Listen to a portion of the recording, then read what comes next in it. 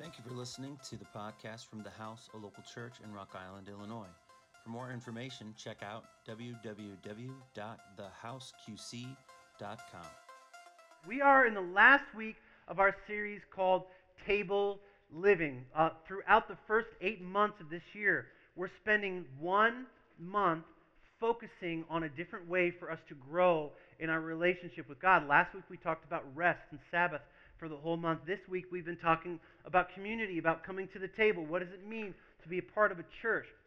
We started with the concept that there was this younger son. There was a prodigal that ran away from home, that took half of everything his family had, and he found out that he could still come home, that there was always a place at the table for him. And then we found out that there was an older brother that was pretty upset about that. He didn't like the idea that the things that he was putting on the table were going to be used for someone that was basically his enemy. Someone had taken half what his family had and then had come back for more. We find out that not only is there a place for you when it's time to come back, but that everything that we have belongs on the table, even if it ends up being given to someone we think is our enemy. And I think it's important for us to remember that the way that God has built things, that our enemy is our brother. That even the person that we feel like is an enemy can still be a part of our family. And then last week we talked about how sometimes churches can get wobbly, especially when we have a hard time figuring out where we belong on that table or in that church. And God is encouraging us to figure out what it is that we are meant to be in that church and to stick it out. To figure out how to start building legacy and start building generations. So today I want to expand a bit. Have you guys ever heard of the app called Open Table? Anybody? All right. Has anybody used it? Has anybody used Open Table? I see someone nodding. Okay. Thank you for that nonverbal affirmation. Yes? Okay.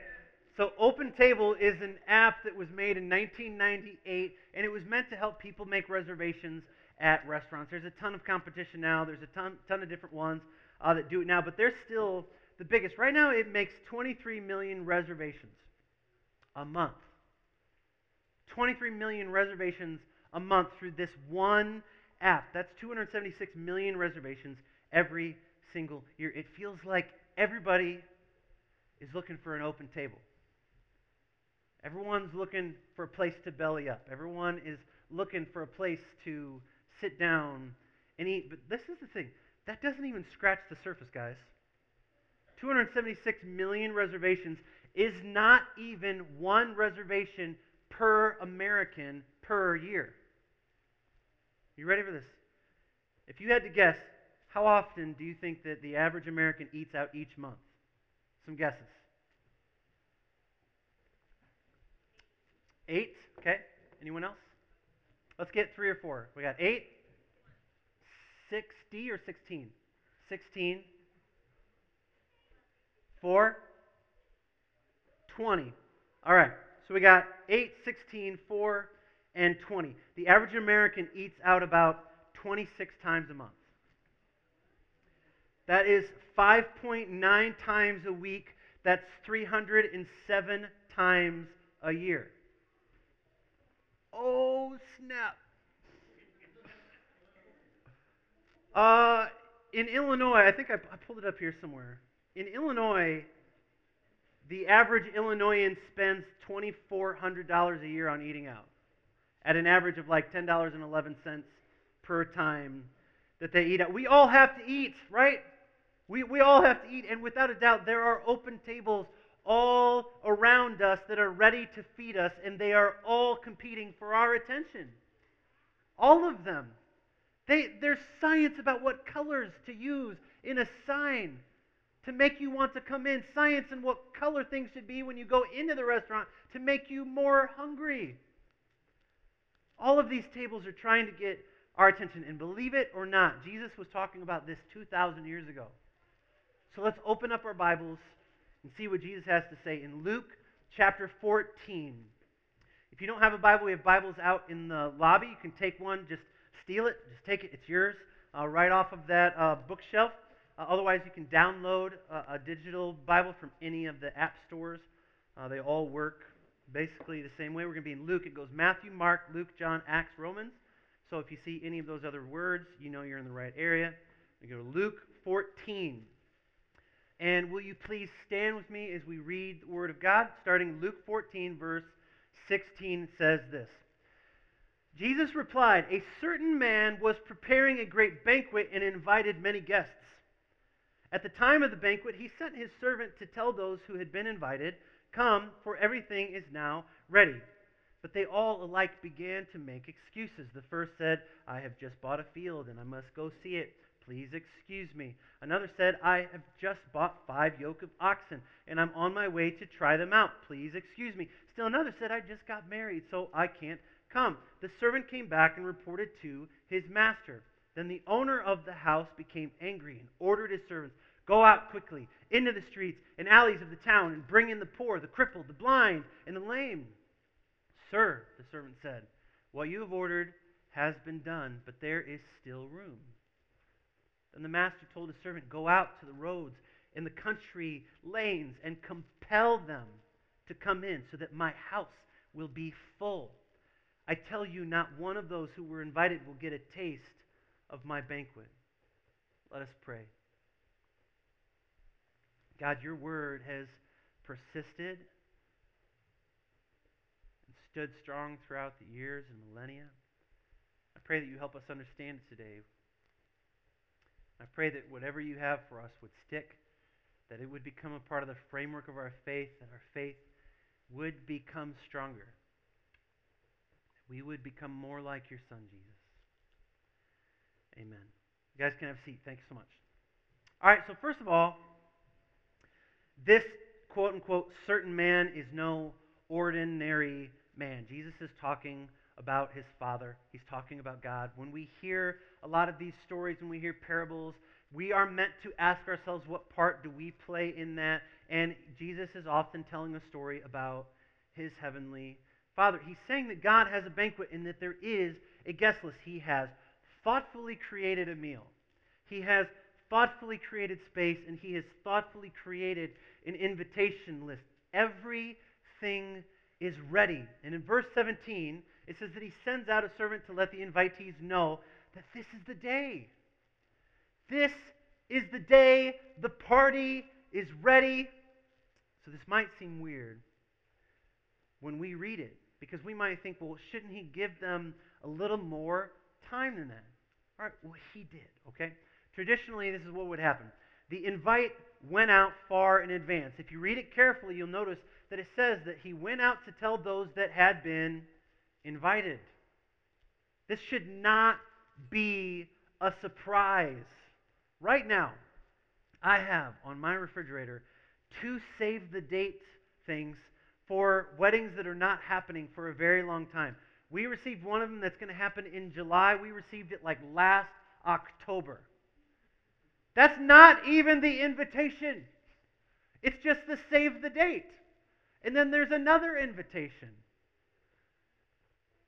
But for them, what they would do to make sure that people were there was that they would send out the invite, and then they would also send someone out on the day. Could you imagine doing this today for our weddings? You sent out the save the date, you sent out invitations, you sent out RSVPs, then on the day you sent out an actual person to knock on every single door of every single person that you invited. Could you imagine doing that? That, I'm gonna call it, that's the next bougie trend. The next bougie trend is going to be, oh, I've got this, and someone knocks on your door and says, hey, they just wanted to make sure you were actually coming today, yes? If you just read the story and you don't know the history, you might think that these people have good excuses because they're getting caught off guard, that they're just hearing about it for the first time right now. But they had known for a while. So with that in mind, when you look at verse 18, 19, 20, we get 3 excuses. Who remembers what they were? What were the excuses? Yeah, getting married. It's actually, I have just gotten married. So maybe it's like, my wife would kill me if I go to this thing now. What else? Bought a field, bought some land, and I have to go see it. What else? Oxen. Bought oxen. They sound like good answers, right? Sound like good excuses. Marriage, land, oxen. Yoked oxen would have meant something that could help you plow your field. These are all symbols of kingdom. These are all symbols of family, expanding your own kingdom. This is land that I bought now. And now I have oxen that can make my land more valuable. And I've married into another family. I'm expanding something. There is something that is important that is happening here, but there's something that Luke isn't telling us. Jesus tells us an almost identical story in the book of Matthew. And the way that Matthew tells it, Jesus is actually talking about a king. He says that a king has a great wedding feast. Now, why does Luke leave that out? Luke leaves it out because he assumes that we're paying attention when we read this, okay? Just to be blunt.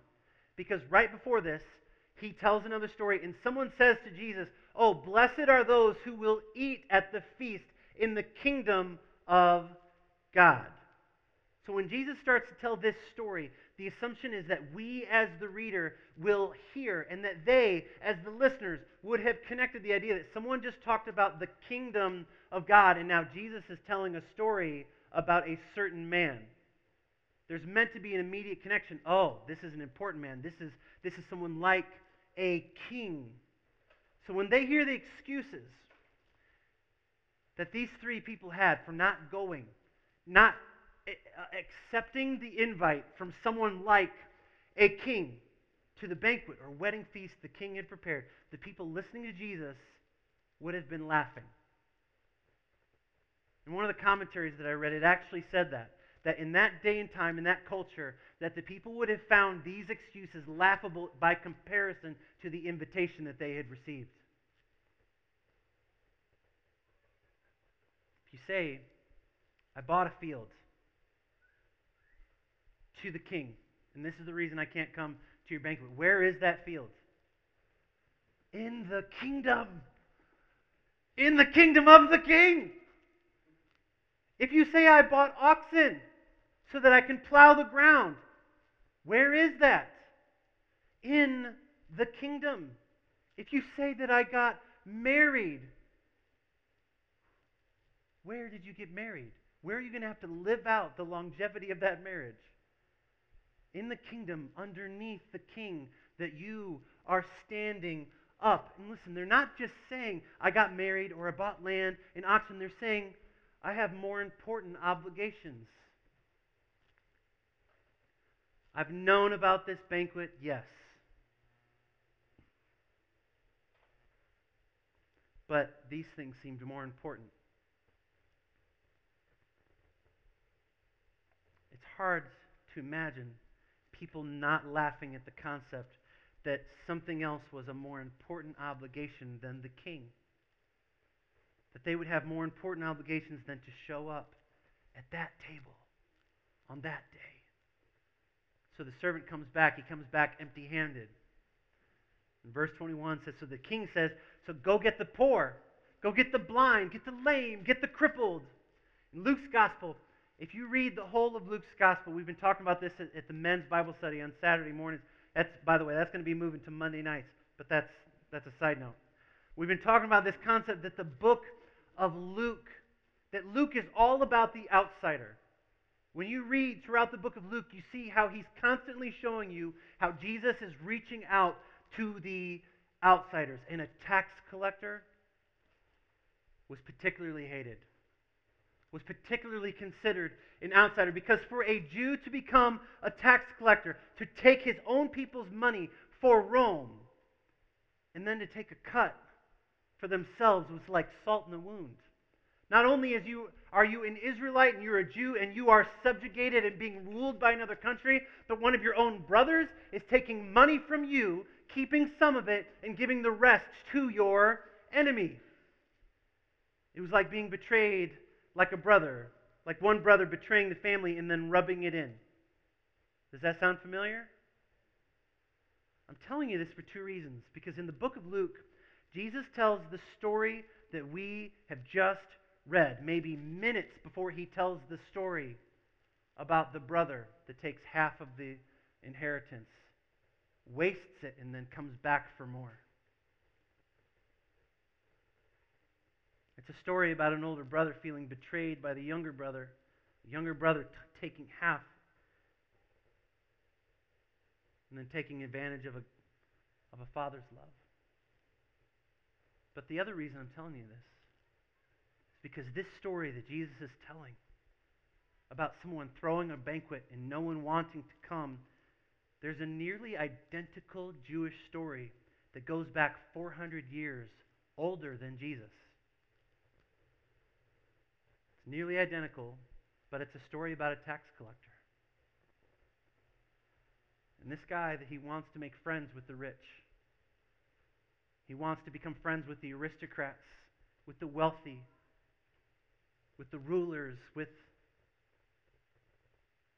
royalty. So he puts together this lavish feast for them, and he holds nothing back. He spends a lot of money, and then he sends out the servant to tell them that it's time to come. But the rich and the influential that are invited, they rebuke him. They reject him because he's not good enough for them. They have more important obligations, and they could not be seen with him. So what does the tax collector do in this story from 400 years before Jesus? He doesn't want the food to go to waste. And so he invites all the poor. Jesus is basically comparing the kingdom of God to a story about an outsider tax collector.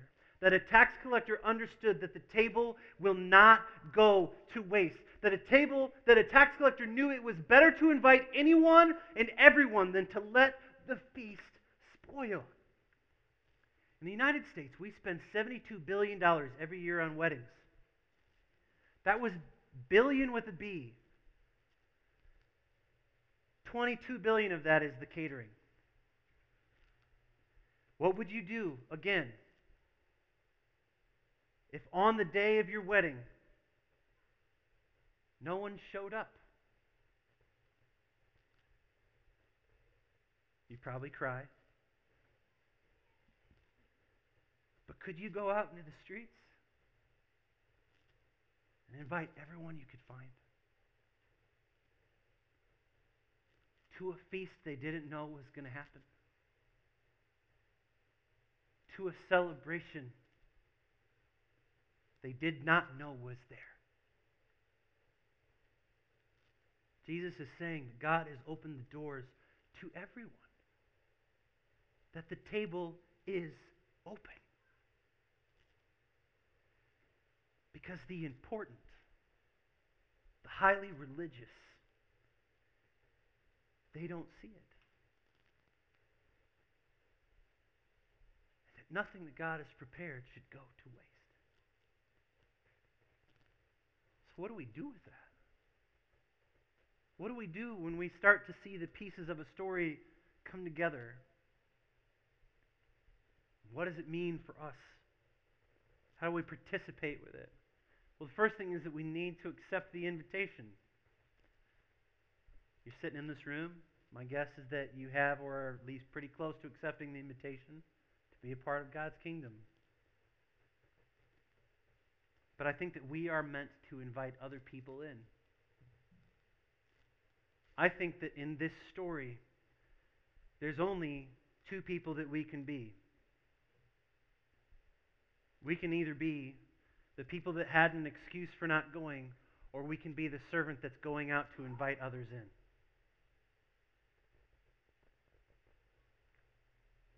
Just like the people in the story have three excuses, I think that we have three tables.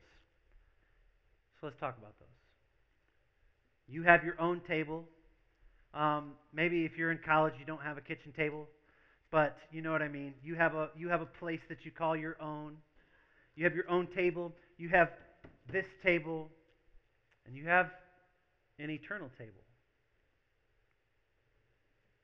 And you, hear me, you are meant to invite everyone you know to all three of those tables.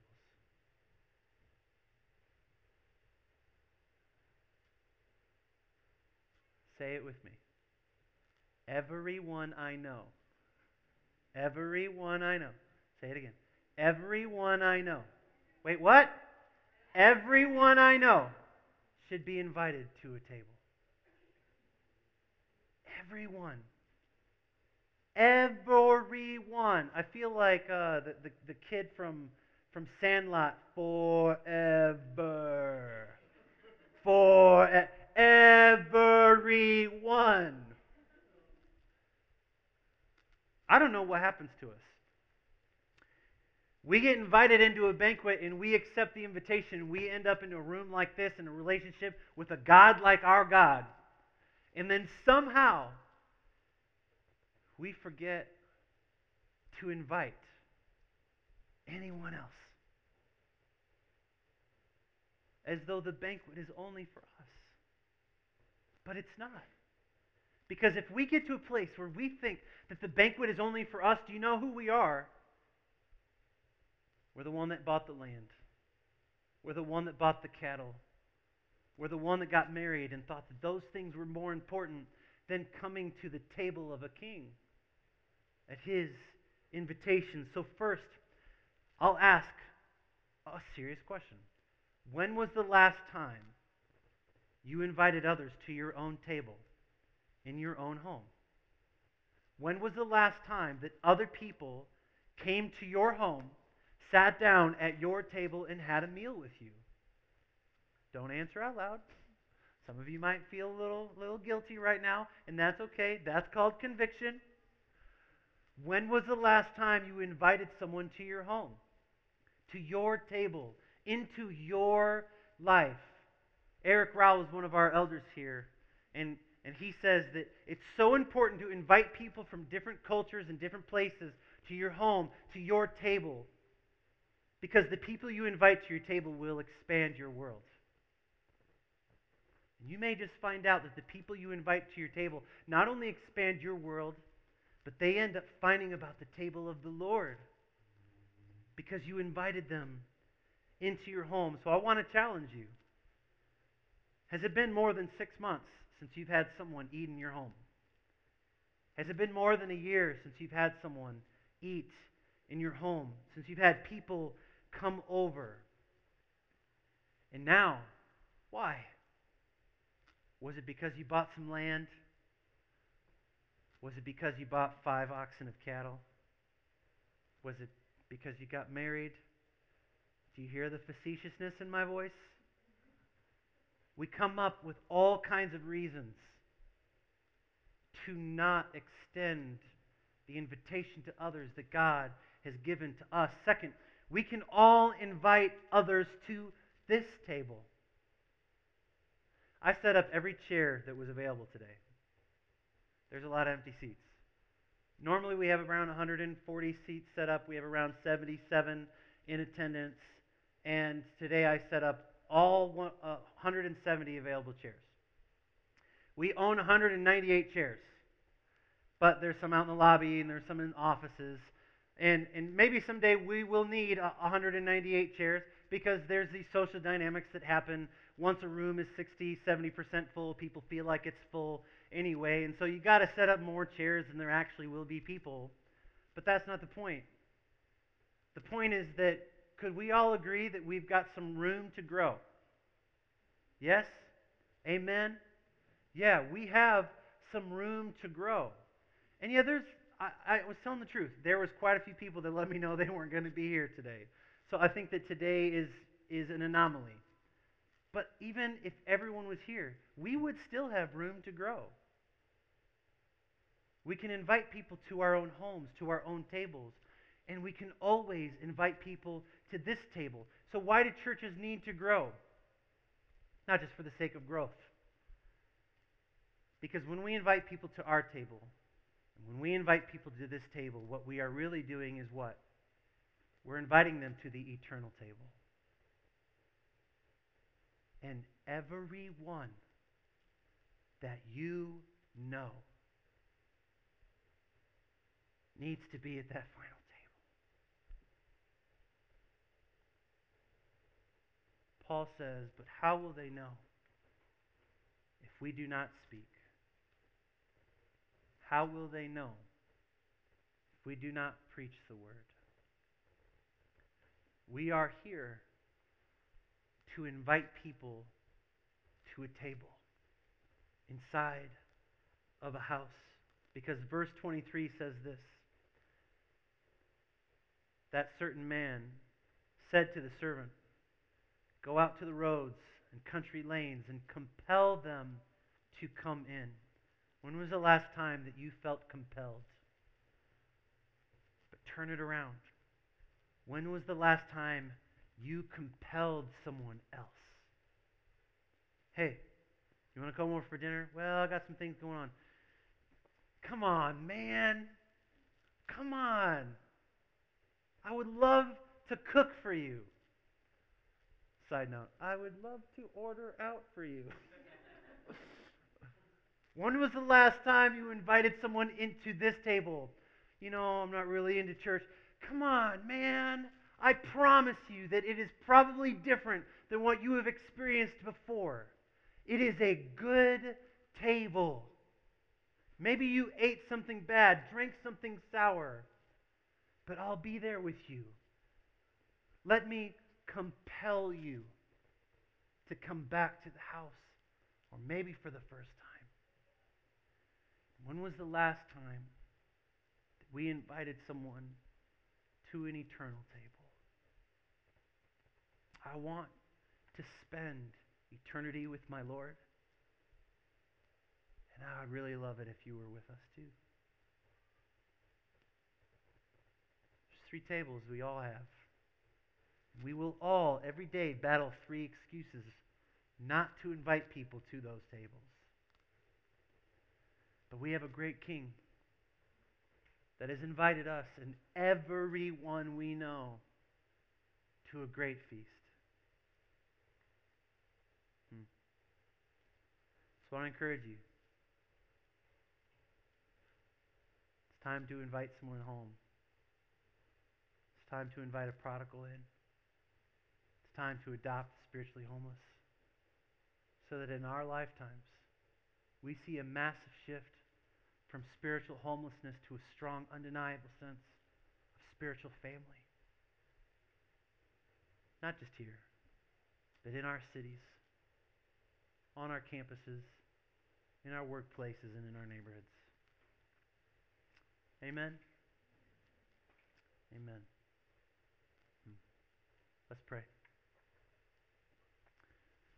Father God, we thank you that you've given us this word. Pray that you would encourage us to follow you, to trust in you, to be everything that we can be for you. That we would invite people to the table so that we can share that table for all eternity. Amen. If you were impacted by this message and would like to contribute to the ministries of the House, a local church, please go to www.thehouseqc.com and click on Give.